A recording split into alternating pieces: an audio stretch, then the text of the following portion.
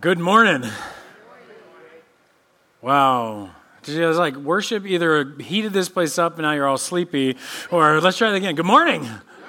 I'm glad to see you guys here. If you're a guest, I want to welcome you. My name is Greg Harris. I'm the senior pastor here at Olive Branch, and I'm so excited you guys survived through the rain and the cold to get your kids in the building, because we all know how hard it is to wake our children up on a cold and rainy day. Amen? And so I can remember many times trying to get my kids up and out of bed and getting them here. No, I don't, because I was always here before them. My wife always did. But I usually remember getting them afterwards after service. One of those times was actually, my daughter was little. I think she was like first grade at that level, or maybe even kindergarten. And our children's ministry gives our children candy because they're sadistic. And the kids come out and they got their sucker and their lollipop and everything. And my kids and sugar don't mix. They've kind of got a bad combination going. And so I see her with it, and she's like, "Daddy, I really want to eat my sucker." And Mommy's already said no. And she said, "Mommy said I can't." I said, "Then you can't eat your sucker." And suddenly she does what every good child does. She just falls apart, like screaming bloody murder, falling on the floor. I'm like, this is just after church, out there in the hallway near the nursery. Everybody's like, "That's the pastor's kid." Okay, And I'm watching my daughter do this, and I'm just like, wow, you could be a professional mourner. This is like horrible. You're shouting and wailing. I just kind of turn around, I'm like, "Have fun, Tress." And I move down the hallway, and suddenly somebody's looking at my daughter, looking at me like, "Is everything okay?" I said, "Oh, she's fine. I just told her about the Holocaust." And I walked on. Probably not the best thing to say, but the reality is, in something like as horrific and awful as the Holocaust, don't you think that's how we should respond? With wailing and hurting and crying and just passion that's just, because it's a horrific thought to think of what happened at that time. Not a sucker. But the reality is that we don't. You can watch a movie and maybe you'll tear up, maybe you'll stand strong. And maybe you'll cry, but we don't wail, we don't weep, we don't cry out when we see massive amounts of death. In fact, in the United States, something's begun to concern me is that, it's just an observation, I do a lot of funerals.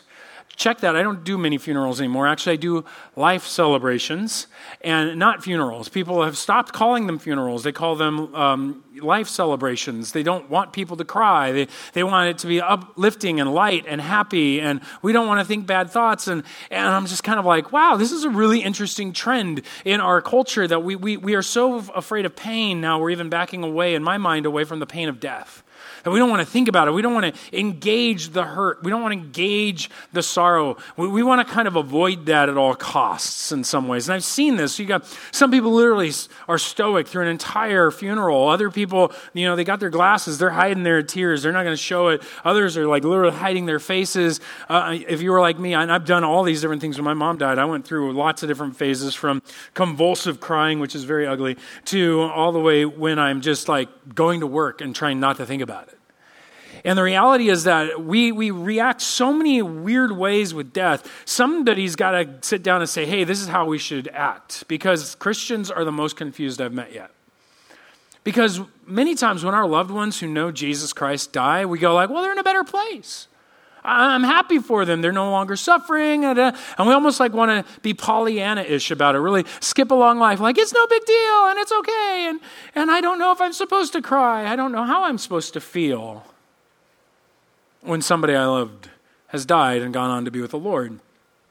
And so how should a Christian mourn? How should we deal with grief? How should we work through these things is really what I want to deal with as we go through a very well-known passage of the Bible, namely the resurrection of Lazarus. We find that in John chapter 11. And I want you guys to grab your Bibles, if you will, and open it up to John chapter 11. We're going to go through these 45 verses today as fast as we can and as carefully as we can. But if you don't have a Bible, you're going to need one. Grab them from under the seats. You can find it on page 897, or you can open up your app and you'll find it John 11, and we're going to begin in verse 1. it begins here that Jesus has just, in the past, just been run out of Jerusalem, basically, because he's just claimed he was God. They want to throw stones at him, have him arrested and locked up. And so there is a deep threat going on to Jesus' life in the Judean area. So he's gone out. He's out by where John the Baptist was baptizing last time we saw him. And now he receives some news. Verse 1. Now a certain man was ill, Lazarus of Bethany, the village of Mary and her sister Martha. It was Mary who anointed the Lord with ointment and wiped his feet with her hair, whose brother Lazarus was ill. So the sisters sent to him, saying, Lord, he whom you love is ill. So this starts off giving you a frame of reference that this is somebody that Jesus is intimately connected with. It's a family he knows well. It's a family he has hung out with. They're not in his disciple group, but Mary has been close enough that she's actually anointed Jesus' feet. And there's a very intimate setting that he loves Lazarus. This is a befriending love. And so, in essence, they have petitioned Jesus. They've kind of come to him and said, hey, Jesus, quick, get over here. The guy, your friend, the one that you love, he's sick, he's dying. In other words, get over here so you can heal him. Come on in back to town and help your friend out. And here's Jesus' response, verse 4. But when Jesus heard it, he said, the illness does not lead to death. It is for the glory of God, so that the Son of God may be glorified through it. And it's almost as if Mary and Martha's petition is just ignored, set aside. I mean, how many of us have felt this feeling? And this is the pre-mourning phase, really. This is before Lazarus has died. But how many of us, when we see our loved one who is sick, when we've encountered our loved one who has come down with cancer or has come down with some kind of unknown disease, that you don't find yourself in fervent prayer begging God to heal them? Isn't that true? All of us, I think, if we're Christians, even if you're not, you will find yourself in some sense hoping for a miracle, looking for God to act, just as they were. And they run to Jesus, in a sense, sending their prayer, sending their messenger, and Jesus goes, don't worry about it. It'll be okay. And I'm not saying that he just brushes it off. He says this is going to go to the glory of God. This is going to go greater. But that's how it feels to us. When you're sitting there and you're begging God to answer your prayer, to heal that loved one, that child, that parent, and it feels like it's just bouncing off the ceiling. Doesn't it begin to get you concerned? Does it begin to irk us? I find that when we don't understand God's response, when we feel like he's saying no, we want to get control. And so we send out prayer requests thinking that if 10,000 people were praying, God has to listen then. But that's not, you can't manipulate God, can you? I mean, or we turn around and we do bargaining. Have you ever bargained with God? God, if you heal or save this person, I'll go to church every week. I'll become an elder, a deacon, you name it. Or we go, I'll give all the time. Or we do these bargaining tricks with God just to get him to move. And I guarantee they're doing similar. The one that you love. Hey, Jesus. It's not just Lazarus. This guy, you love this guy. Get over here. Mary and Martha began this bargaining process in the midst of what was becoming closer and closer to grief.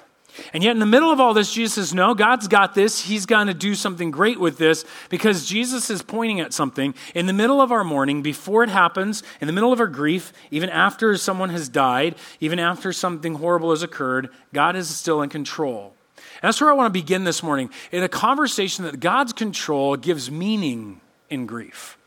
That God is actually in control of this stuff, actually brings a meaning to your grief and to my grief. Here Jesus goes on. Now, Jesus, just so you guys don't think that Jesus is just making this up, that Mary and Martha are just like, well, you love him. He's like, no, I don't. It says, we're reminded, verse 5. Now, Jesus loved Martha and her sister and Lazarus. So don't think that he didn't love them. And it's important that we note that, because look how verse 5 begins. So he loves Martha and his sister and Lazarus. Verse 6 then goes, so when he heard that Lazarus was ill, he stayed 2 days longer in the place where he was. Oh, he loves these guys, so he didn't go. He cares about Lazarus, so he stayed away. You ever think that God loved you so much he didn't answer one of your prayers? It sounds like a Garth Brooks song, doesn't it? But the reality is that God has times where he doesn't answer us because he has a greater plan than we can comprehend. God has moments in which he tells us no, because if he was to say yes, it would go in a completely different way that maybe doesn't even lead to the good that he intends. God, in other words, knows better than us. It's the picture that my friend told me when he was saving money for his daughter, and his daughter kind of knew, and she's like, I really want to have this gift. And she was like yelling at him about having this particular present that she really wanted, and he said no. And she just didn't understand that he was saving this money for a greater thing, like a trip to like Disneyland or something she would love. But she thought he was holding back from her the thing that she really wanted because he was doing something greater. He had more information. We as parents, we get that. But we forget in the midst of our mourning, in the middle of our grief, that God has a plan that sometimes is so much, that always is so much greater than ours. It's so much more complex than what we can comprehend. And we have to step back and realize that that plan is not something we can control. Even the disciples had to learn that. Look as they go on. So when he heard that Lazarus was ill, he stayed 2 days longer in the place where he was. And verse 7 goes on. Then after he said to the disciples, let us go to Judea again. And the disciples said to him, Rabbi, the Jews were just now seeking to stone you. And are you going there again? Let's let it calm down a little bit. We don't have to go there now. You would just put your life at risk. And Jesus said, are there not 12 hours in the day? If anyone walks in the day, he doesn't stumble, but he sees the light of this world.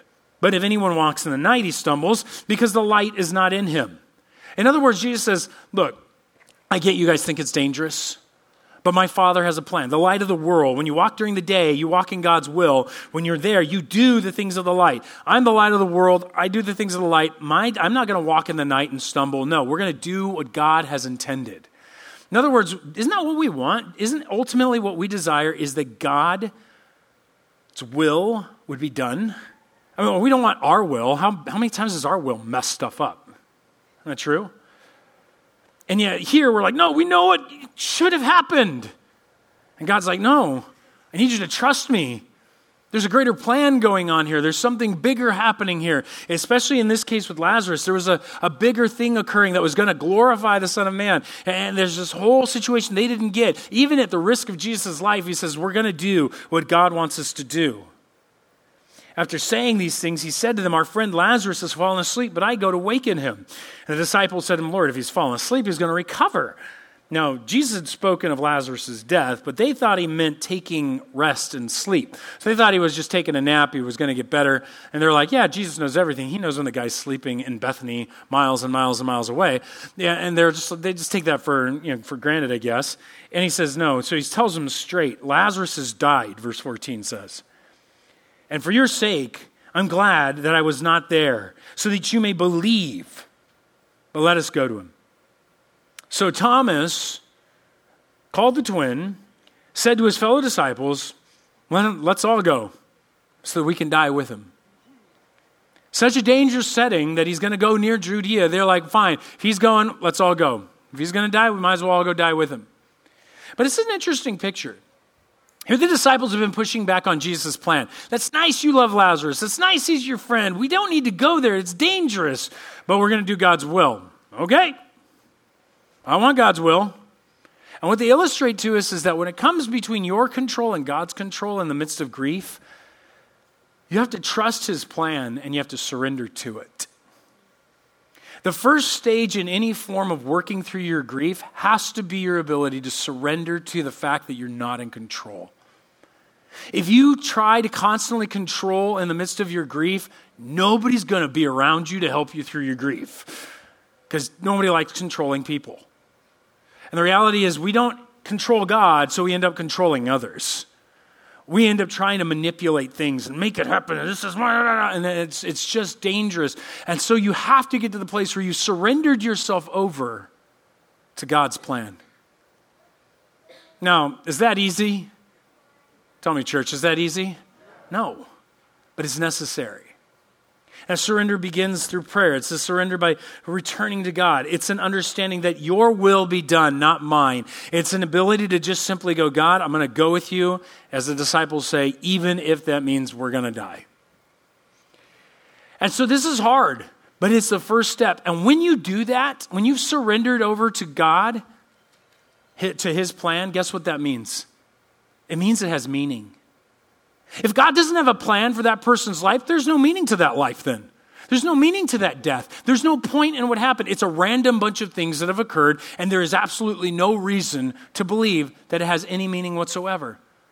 And what we're struggling with oftentimes when we don't trust in God's plan is, what was the point? Why did this happen? And you only find that meaning over time, not in the moment. And that's why you have to surrender to God's plan if you're going to find the answer to that meaning. It's in time you discover that God was doing something through the lives of the people who came to that funeral, or through the lives of others. And sometimes that's not easy to see. I'm still waiting with my mom.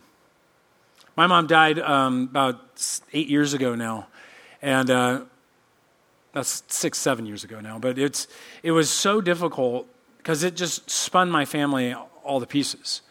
And to this day, we still sit around, and I think a lot of us are still wondering, why in the world did God do this, and what is going on? And we're starting to see some interesting answers on what God was doing, but the bottom line is, you don't always see it clearly. But one day I believe you will, and I'm constantly surrendering that over to God. It's something that I struggle with because I trust who God is.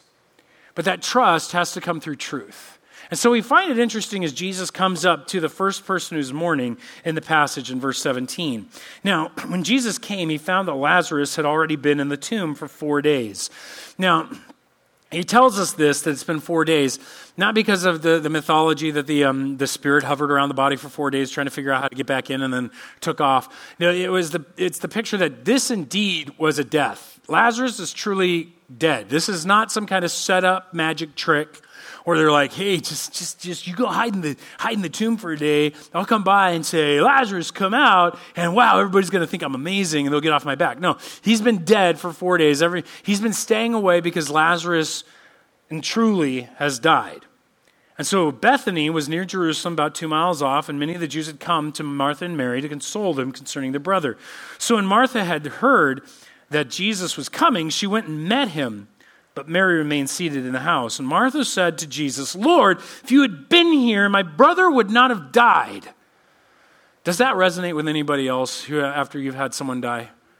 Man, God, you could have done something differently. Why didn't you do this? Why didn't you hear my prayer? Why didn't you hear me crying out to you? Oh, how many times did I feel that way as I drove on the 210, having just missed my mom's last breath by a half hour? All my last prayer was, God, I just want to hear her last word. I didn't get to do it. And the reality was because I just was absent, and yet God reminded me in that look, in this text, that look, I was crying out to him. I was mad. I was like, God, why? You could have done something totally different. Why does it have to end up this way? Screaming in my car all the way there, I resonate with Martha. And then Jesus hears this. And yet inside is another trick. Look at this. Look carefully at 21-22. Look down at your text. Lord, if you had been here, my brother would not have died. But even now I know that whatever you ask from God, God will give you. Now, is she saying, but I still trust you can do a resurrection, so I'm waiting around? This is odd because later in the text, she's like, she doesn't really believe he can do it. In fact, he will tell her, I'm going to raise him. He's like, yeah, I get it. I believe you're the Christ. I trust you, but I don't know what you're saying. Oh, open the tomb. Oh, you can't do that yet. And so Martha is not engaged in this way of like, yeah, well, God can raise him from the dead. No, that's not what's going on. What's going on is this a person mourning? And if you've ever been in mourning, you know how inside of your heart is that last flicker of hope. Even after they've died. Even after that loved one is gone, you're still sitting there going, oh, maybe, just maybe they're wrong. Maybe they'll resuscitate. Maybe they'll come back. God, you can still raise them from the dead. And it's almost not until that casket or that urn goes all the way in and it's laid over, the dirt is laid on the top that you finally realize it's over. It's done. 4 days later, God shows up on the scene and she's got this last flicker of hope. Just maybe. And yet, maybe not. She's struggling with what she believes. She's wrestling with how she's holding it together amidst the emotions. Isn't that how we all deal with truth? Emotions are so overwhelming. They shade truth. They hide truth. They can make truth very difficult to understand. So no wonder that Jesus turns to her and says exactly what he was going to say, what he's going to do. Verse 23, Jesus said to her, your brother will rise again. Now, I don't know about you. If Jesus showed up at the funeral and said, your mom's going to rise again, I don't know how I would take that. Martha, I think, took it as false comfort. Look at how she responds. Martha said to him, I know that he'll rise again in the resurrection on the last day. Is this like, I am an Orthodox Jewish person, I believe that there's a resurrection on the last day, and I know that? No, this is the same thing that happens to me and you. When you have somebody who dies and they come up to you and say, it's okay, they're in a better place. Who likes that? I mean, honestly. Oh, they're in a better place. That's nice. They're in a better place. I'm still here. I'm dealing with the emotions right now. Amen? It's hard to hear false comfort. I don't think Jesus is giving false comfort. I think she's hearing it. Jesus is saying what he's going to do. He's saying, I'm going to raise your brother. And she's going like, I know he'll raise on the last day. I've got it all in my head. I get there in heaven. Woo-hoo. I got the theology down, Jesus. And Jesus is kind of like, no, let me explain to you. Let me give you some truth. I am the resurrection and the life. Whoever trusts in me, whoever believes in me, though he die, yet shall he live. Everyone who lives and believes in me shall never die. Do you believe this? And I wonder if they just got used to Jesus like saying off the wall, very cryptic things towards you. And they're just like, I don't know, because she doesn't respond. She's taking this whole new theological concept that's being dumped on her. Jesus is saying, I'm the resurrection. I'm the life. Not I can resurrect, not I can give life. No, he is the essence of life. He's making a declaration that he is God. Do you believe this? And she's like, yes, Lord, I believe you're the Christ, the Son of God who's coming into the world. She doesn't say, yes, I believe you're the resurrection and the life. She doesn't affirm what he just said. And that's because when you're in grief, truth is sometimes the hardest thing to swallow. When you're in grief, you have to start with what you already trust and believe. Some of you have gone through grief and you've wrestled with whether you even believe in God. You're struggling because you're like, God, why would you let this person die? This doesn't even make sense. Why is this child dead? Why is this person dead? What's going on here? And the grief that is overwhelming us causes us to even ponder or wonder about God's existence. For me, I didn't wonder about God's existence. I didn't struggle at that point. And though some of you might, for me, it was years and years and years of working through lots and lots of apologetics and truths that I could just go back to and go, well, I can't deny the resurrection. I know that happened in history. And I can't deny that then Jesus is God, and then I can't. And so it just builds on itself. But I had to go back to what I did know to found myself in order to be able to move forward. I had to go back to what I knew about God, that he had answered these specific prayers, about my experience of him in calling me into ministry. I had to go back to what I'd seen him do over and over again in healing people and doing things like this and go, I know you exist. I've seen and experienced you. I can't deny that. Therefore, now I can move forward into trusting you in greater things. And where it helped me was my aunt came up to me shortly after and handed me a book by Randy Alcorn called Heaven. And I opened the book up, and while I had already, yes, I believed in heaven, it started to paint pictures about the future. It started to paint pictures about what my mom was experiencing and where she was at, and the scriptural base for that. And it began to motivate my soul in a new way where I may have been rejecting that or even ignoring that because I was able to stand on what I knew. Then I was ready and prepared to begin to grow because I could trust God for greater things, looking back on what I had trusted him in the past. Martha trusted that Jesus was who he said he was. I believe you're the Christ. I believe you're the Son of God. I believe you're coming into the world. And I think that was the beginning place to where maybe she could hope that something else was going. It helped her trust him. It revealed her trust. Guys, you need to get this because truth and your emotions don't fit together all the time. I'll give you an illustration I gave my kids. We're sitting at the dinner table. We're talking about the idea of people who wrestle with their faith and whether or not they're saved and these kind of things. And we were talking about love and love towards the kids. And this is how I illustrate. I said, hey, guys, you know when you do really, really bad things in the house and you mess it all up or you break something mommy and daddy really love and like, and I start yelling and screaming at you, which I do, I'm sorry, I confess, then I get really mad. Do you think Daddy loves you at that very moment? They're like, no. I'm like, you're right. I don't. I'm very angry at you. I don't feel love. Now, do I love you? They're like, yes. I'm like, well, why? If my love is based on the emotion I'm feeling right at the moment, how can I love you and be angry at you at the same time? I said, let me explain. Because I saw you guys be born. You're my kids. No thing changes that fact in the past. My emotions don't change the reality that you're my children.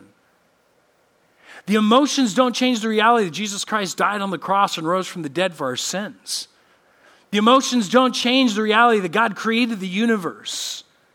We can feel many different things and they have no bearing on the reality. And so truth is so important when you are going through mourning, to be in the Word of God, to let God minister to your soul, to build your trust while you grieve, and not to allow your emotions to run you into realms that sometimes are more dangerous and untruthful. And so allow the truth to come in. Now, it's not always happy, it's not always comforting, but it is helpful for trust. But then Jesus kind of moves on from there. And we begin to get something different. We begin to run into God's compassion. And that will bring comfort in grief. Let's look at this. Verse 28. When she had said this, she went and called her sister Mary, saying in private, the teacher is here, he's calling for you. And when she heard it, Mary rose and quickly went to him. And now Jesus had not yet come into the village. He was still in the place where Martha had met him. So he's still in the safe zone, away from all those Jewish people that had been gathered from Jerusalem, who knew people who wanted to kill him in Jerusalem. And so he's kind of keeping his distance. And that distance is going to disappear right now. When the Jews who were with her in the house, consoling her, saw Mary rise and quickly go out, they followed her, supposing that she was going to the tomb to weep there. Now when Mary came to where Jesus was and saw him, she fell at his feet, saying the same thing Martha said, Lord, if you had been here, my brother would not have died. And when Jesus saw her weeping, this is a different response now. When Jesus saw her weeping, and the Jews who had come with her also weeping, he was deeply moved in his spirit and greatly troubled. Now, I want to show two things here in this passage. First of all, the word weeping on the behalf of Mary and the Jewish people that were there is not American funeral weeping, you know? We're crying. Some of us are sobbing. This is, they're like crying. There were professional wailers and mourners. They did it intentionally to gather around, to provoke the sorrow was the intention, to allow you to have a catharsis and feel the pain. And so they would come and they would release their weeping, wailing and screaming and that's what Mary is doing in front of Jesus. She is wailing. And Jesus sees her and sees these people crying over his loved friend. And he was moved deeply. And we go, oh, I love that Jesus is moved deeply. Except that's not how you should translate that. The words, every other time that it shows up in the New Testament, reflect anger or sternness, not a deep emotion. And it's been translated this way because people are confused. Why would Jesus get mad? He sees these people weeping and he's like, He gets mad. What is up with that? Is he mad at the Jewish people all showing up? Darn it, you found me. No, that's not likely what's going on. Is he mad because they're all crying? Don't you know I'm going to resurrect him? No, that's not what's going on. Why is he mad? There's a hint in the book of Ezekiel, chapter 18. God is speaking. It says, for I have no pleasure in the death of anyone, declares the Lord God, so turn and live. Let's read that again. For I have no pleasure in the death of who? Anyone, declares the Lord God. He doesn't get pleasure in people's death. He doesn't love that these children have died. He doesn't love that an 80-year-old has died or a 110-year-old has died. He doesn't like this. He doesn't enjoy it. He hates it. Death is not something that he's like, I love death and I'm all for it. No, he gets no pleasure in death. So when he sees them mourning and he sees them hurting, it's not supposed to be this way. I mean, he's looking at Mary and Martha. Was he thinking they're doomed? Lazarus is dead. They're going to end up as women without any ability for income. They may end up prostitutes. They may end up in a lot of different case scenarios. But here they are, and they have no ability to keep themselves afloat. Or was he thinking back to when his father, Joseph, had died, which is very likely had died prior to his ministry? And is he remembering how his mother wept and cried, and how his brothers and sisters fell apart, and how the family cohesion began to fall apart because the father was gone? Or did he remember the death of Cain and Abel, and the death of Adam and Eve? Because this is the mind of God we're talking about, not just a man.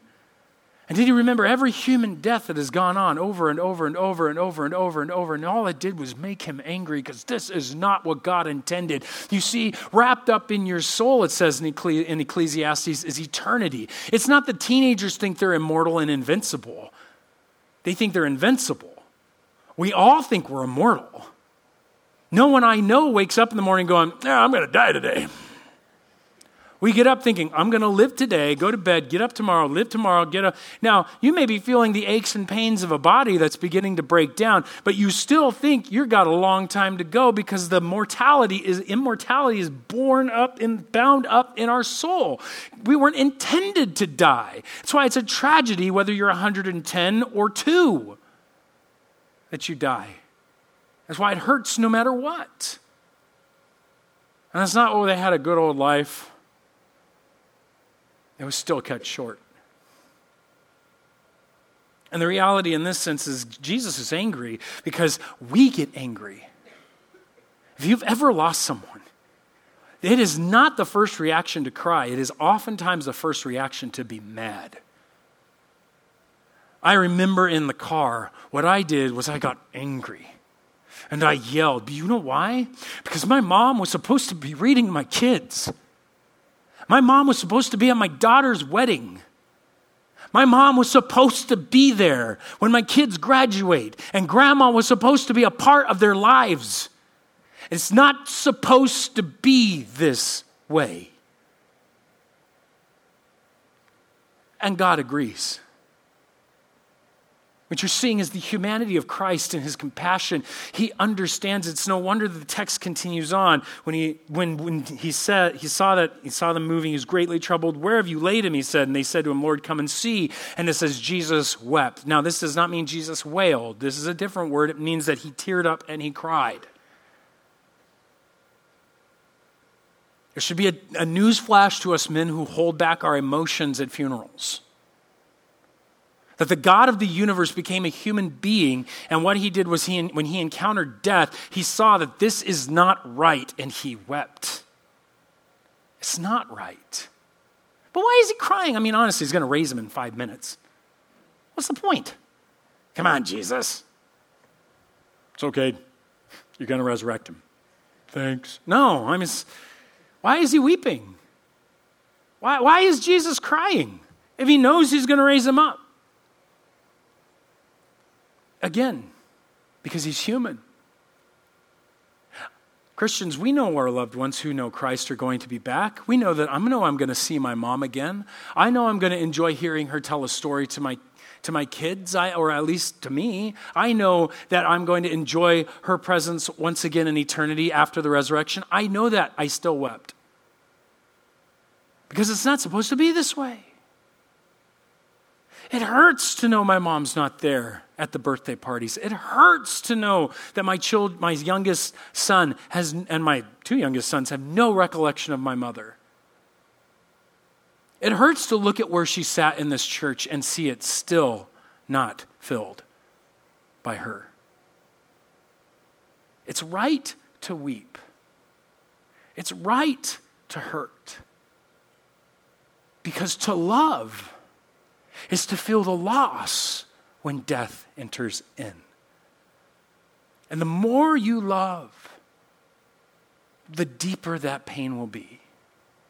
And it's okay and right. And if our God, who is in heaven, has come to this earth as a human, and in the midst of the funeral wept, much more can we go to this God in prayer, who is not aloof to our feelings as humans going, I have no idea what you're doing, human.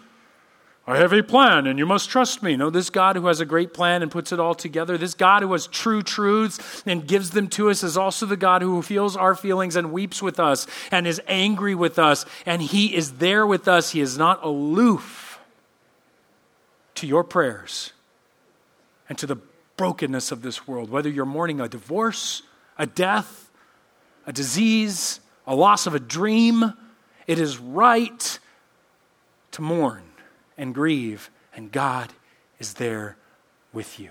So go to him with your grief.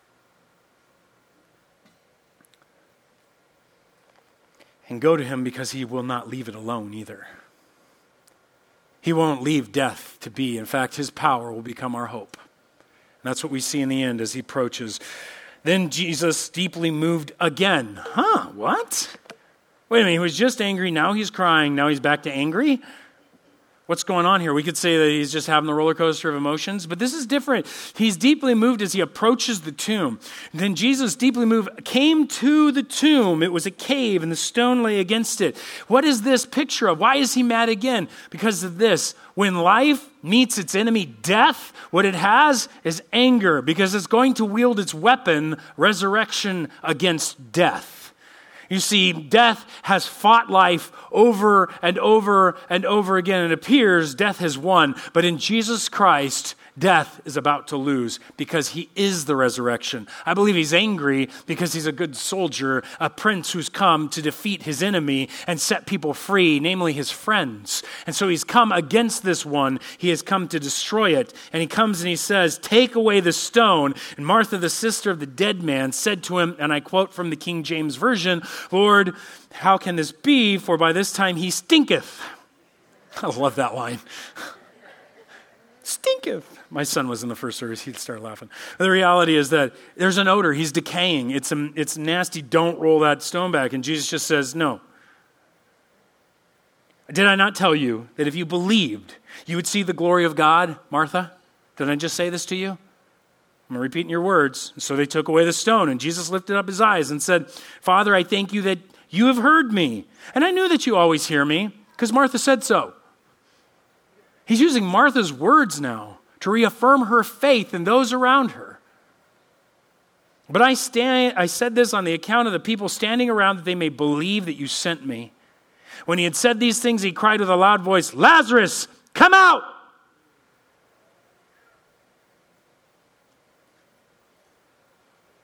Pregnant pause. Everybody's staring at the tomb. When the world's going to happen. The man who had died came out, his hands and feet bound with linen strips, his face wrapped with a cloth. Jesus said to him, unbind him and let him go. Unbind him and let him go. Let him live again. Let him be unbound from death and live. I'm victorious, guys. What we have here is hope. You see, God's power will not leave death alone. The one who is life will fight death and win. He will resurrect it, and it's already final in his resurrection. That's why I told you, if you were here last week, if you want to study anything about the truths of Christianity, start with the resurrection, because if Jesus is risen from the dead in a Jewish context, he has conquered death, and we have nothing to fear, for our God has come to save us and has defeated death. And so when you come to the funeral, while we weep, and yes, we are angry, we do not weep as those with no hope. We rise up because we have hope. We have a guarantee that we will resurrect. And this isn't kind of wish fulfillment hope. This is called, I just ordered that on Amazon, and I can't wait because I know it's coming. I hope it's in a few hours. It's delivery kind of hope. It's yours, guaranteed, already ordered, on its way. The only problem is we don't have a little tracking unit to tell us how far away Jesus is from coming to get us in the resurrection.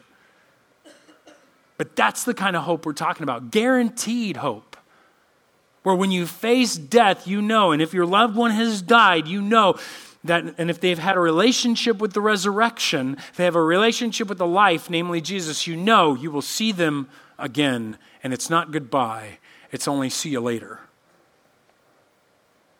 And the beauty is that gives hope. And so in your grief, while you definitely need to wrestle through God's plan and surrender to it, and while you need to have his truth so you can trust him, and while you need to know he understands so we can go to him and he's compassionate, we need to understand that he is not going to leave it this way.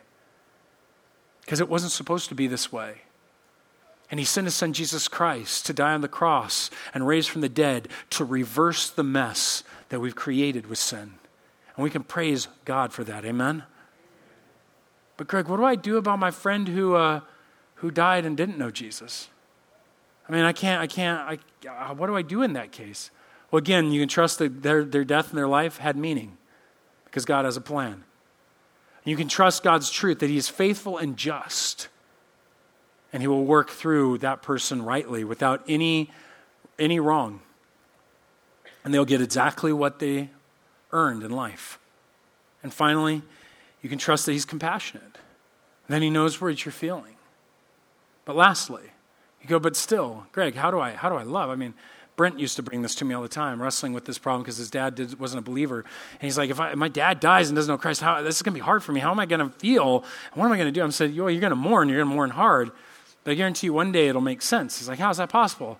I say, well, if I was to insult your wife, Nancy, I love Nancy, but if I was to insult your wife, Nancy, even though you love me, wouldn't you get mad at me? Oh, yeah.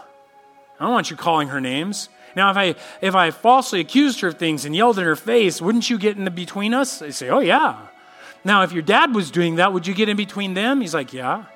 Because you always defend the one you love the most. When we see our loved ones cursing God on the day of their judgment, do you not think we won't stand up and defend God, who we love more than anything at that point?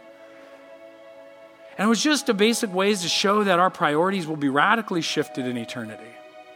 And that it'll ultimately make sense in the end. But right now, all we can do is those first three things. Trust and surrender to God's plan. To know he's compassionate. And then rejoice that we have a hope in his power. So let's pray.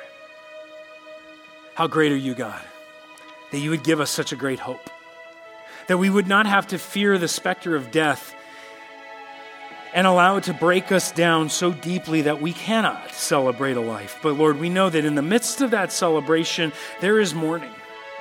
And yet you have loved us with such a love that you would be compassionate about us and join us in that mourning. No other God in any construction does that but you.